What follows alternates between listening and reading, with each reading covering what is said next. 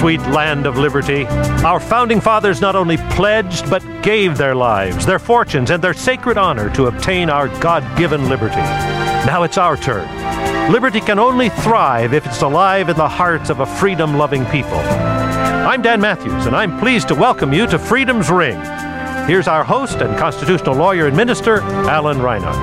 Welcome back to Freedom's Ring, my friends. We have a wonderful discussion in store for you today on love and the core values of religious freedom with my colleague Brian Grimm, president of the Religious Freedom and Business Foundation. Brian, delighted to have you back on Freedom's Ring today. Oh, great to be with you, Alan. You know, it's rare that we just get to talk about these core values of religious freedom and put something out that's just, unequivocally positive. And I just love the way that you framed this in terms of love. So where do you want to start the discussion about these core values of religious freedom? Well, it's a topic that most religious freedom advocates and people working in the space do not begin with, but I think it's underneath many people's passion for religious freedom. And a Catholic Christian, for me, it comes right from what the most important commandments are. Jesus was asked, what are the most important commandments? Love God and love your neighbor, and everything else flows from that. So if you're operating from a Christian perspective on religious freedom, you have to begin at the most central point that Jesus lays out as love for God and then love for our neighbor. And I think the way that I connected this to religious freedom is through the parable that Jesus told when asked, well, who is my neighbor? We're supposed to love our neighbor, but, well, who is my neighbor? And he tells the story of the Good Samaritan. And you know who the Good Samaritan was? He was a foreigner with a foreign religion, and he's the hero of this parable of the Good Samaritan. So, and not just a foreigner, but a hated foreigner. A hated foreigner, yeah. Not like a romantic Frenchman, but, somebody who's, on another... Despised. Yeah, despised. And he set that up as who our neighbor is. And so from there, religious freedom is therefore not just about religious freedom for me, but loving my neighbor. It's for not just the people who are overseas or somewhere different, but even for the people that are completely even despised. Those people need religious freedom just as much as people we get along with more easily. Occasionally, Brian, we get questions about our Seventh-day Adventist Church having filed in support of the Santeria faith in that famous Supreme Court decision, Lukumi Babalui, back in the 1990s. And we have to explain our commitment to the Golden Rule. We don't have religious freedom unless we all have it. We don't work for religious freedom unless we work for religious freedom for everyone. Yeah. But as you and I both know, there are a lot of players in what they like to call the religious freedom community that really are working primarily for their own interests and not looking out broadly for religious freedom for others as well. Well, I think that's, even if you want to be more pragmatic about this, to stand up for the religious freedom of all is standing up for your own religious freedom. So when everybody has religious freedom, that includes you and, the faith community you care about the most. And when it is religious freedom only for you and your kind, well, that's actually not religious freedom. Right. That's, the opposite. Well, and what I like to explain to people, too, is that, when we work for religious freedom, we're doing the opposite of what we do in an ecumenical type of situation where you try to minimize your differences between one group and another. When we work for religious freedom, we say our deepest differences really matter. Yeah. They really count. For us as Seventh-day Adventists, having the freedom to worship on Sabbath, on sundown Friday to sundown Saturday, really matters. For Catholic institutions, it may be, doctrines concerning how they treat, birth control and some of those issues, abortion, etc., in Catholic healthcare. Different religions are going to have different things that are distinct that they need to be protected. And when we work for religious freedom, we work for each other because those differences do matter. Well, you mentioned about, being Catholic, and then you mentioned about some of these issues. Oftentimes we equate those issues with religious freedom, and they're not identical. They're not always identical. And sometimes religious freedom is just bundled into a whole bunch of issues. But some of that is not always related to religious freedom. So just as an example, from my own life, religious freedom, its fundamental is the ability to be able to live my faith out as a person. When we think about religious freedom and living that out. And the example that I come back to that helps define my religious freedom is when I was working in the United Arab Emirates on 9/11. I was the coordinator for the foreign faculty at the United Arab Military Academy, their West Point. Wow. 9/11 happened. We had 20,000 Taliban or 20,000 Afghanis who were loyal to the Taliban living in our city in the middle of the Arabian desert. And the general called us all in for a emergency meeting. What are we going to do? How to keep the foreign faculty safe? Escape routes? All kinds of discussion. And then the prayer call went off, and the general was up at the head of the table, and there was a sergeant who had been coming around serving us tea as we were having our planning. And the prayer call went off, and the general stood up and he said, "Sergeant, you're really better at prayer.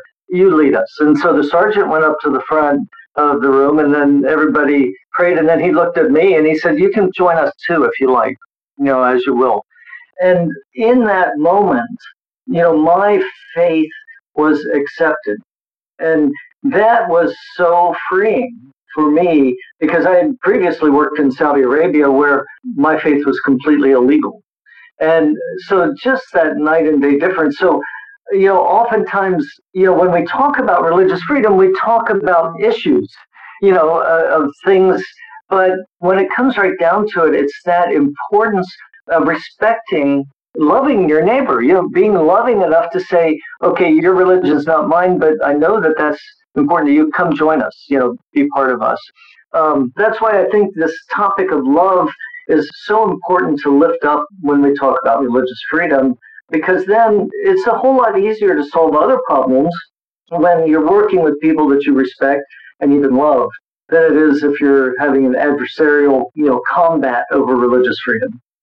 I want to take this one step further before we leave the topic of love, because it strikes me that love is how God defines himself in Scripture. And it's because he won't force us to believe, to obey, to be faithful. Our freedom is an extension of his very character of love. And if you think about it, an almighty God, he could have had a do-over with Adam and Eve. He could have just rearranged our brain chemistry and, wiped away the memory of sin and all started over, right? But the fact that, he paid the highest price by sending Jesus to die on a cross is itself an act of love that preserves our freedom, either to respond to that love or to turn away. And so, how we relate to other people, I think, fundamentally is an extension of our grasp of the love of God on the cross of Calvary. That instead of seeing other people as enemies of God, as our enemies, if we see them as people, as our brothers and sisters for whom Christ also died, whether they know it or not, whatever they may believe or not believe about Jesus, I think it can be transformational as we appreciate the freedom that God has given to us, and we extend that same freedom to others. Well, and if you take that love of God that Christ demonstrated, he gave up his total freedom for us. So defending my religious freedom is actually not our highest calling. That's secondary to, greater love has no man than to lay down his life for his friend and our neighbor. And who's our neighbor? The other. So I think that, if you begin with that kind of point of view on religious freedom, it's like wearing a different hue of glasses. You see the world in a different way. Maybe it's rose-colored. Mm-hmm. Some would, criticize me for that. But it makes me so much freer to work with anybody and everybody, including atheists and including people for whom religion has maybe hurt them. It's something that they've rejected, maybe intellectually or emotionally. If I'm loving them first, I'm not fighting with them about religious freedom. I care about their religious freedom as well. It's a beginning point. Looking at the clock, I know we could keep this topic going for however many different programs. I want to jump to the third point you make in this email release you sent out, that you say, third, make peace as first recourse rather than litigate. Make peace first before you sue in court.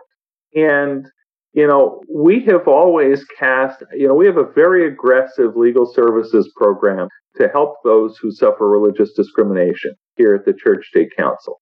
But we very much resonate with this principle, Brian, that, we take seriously being called to be peacemakers and to resolve conflict. And, litigation comes when you can't resolve conflict, but you have to make the effort, as, because Jesus calls us to be peacemakers. But we don't see that practiced as consistently as we might among Christian legal ministries.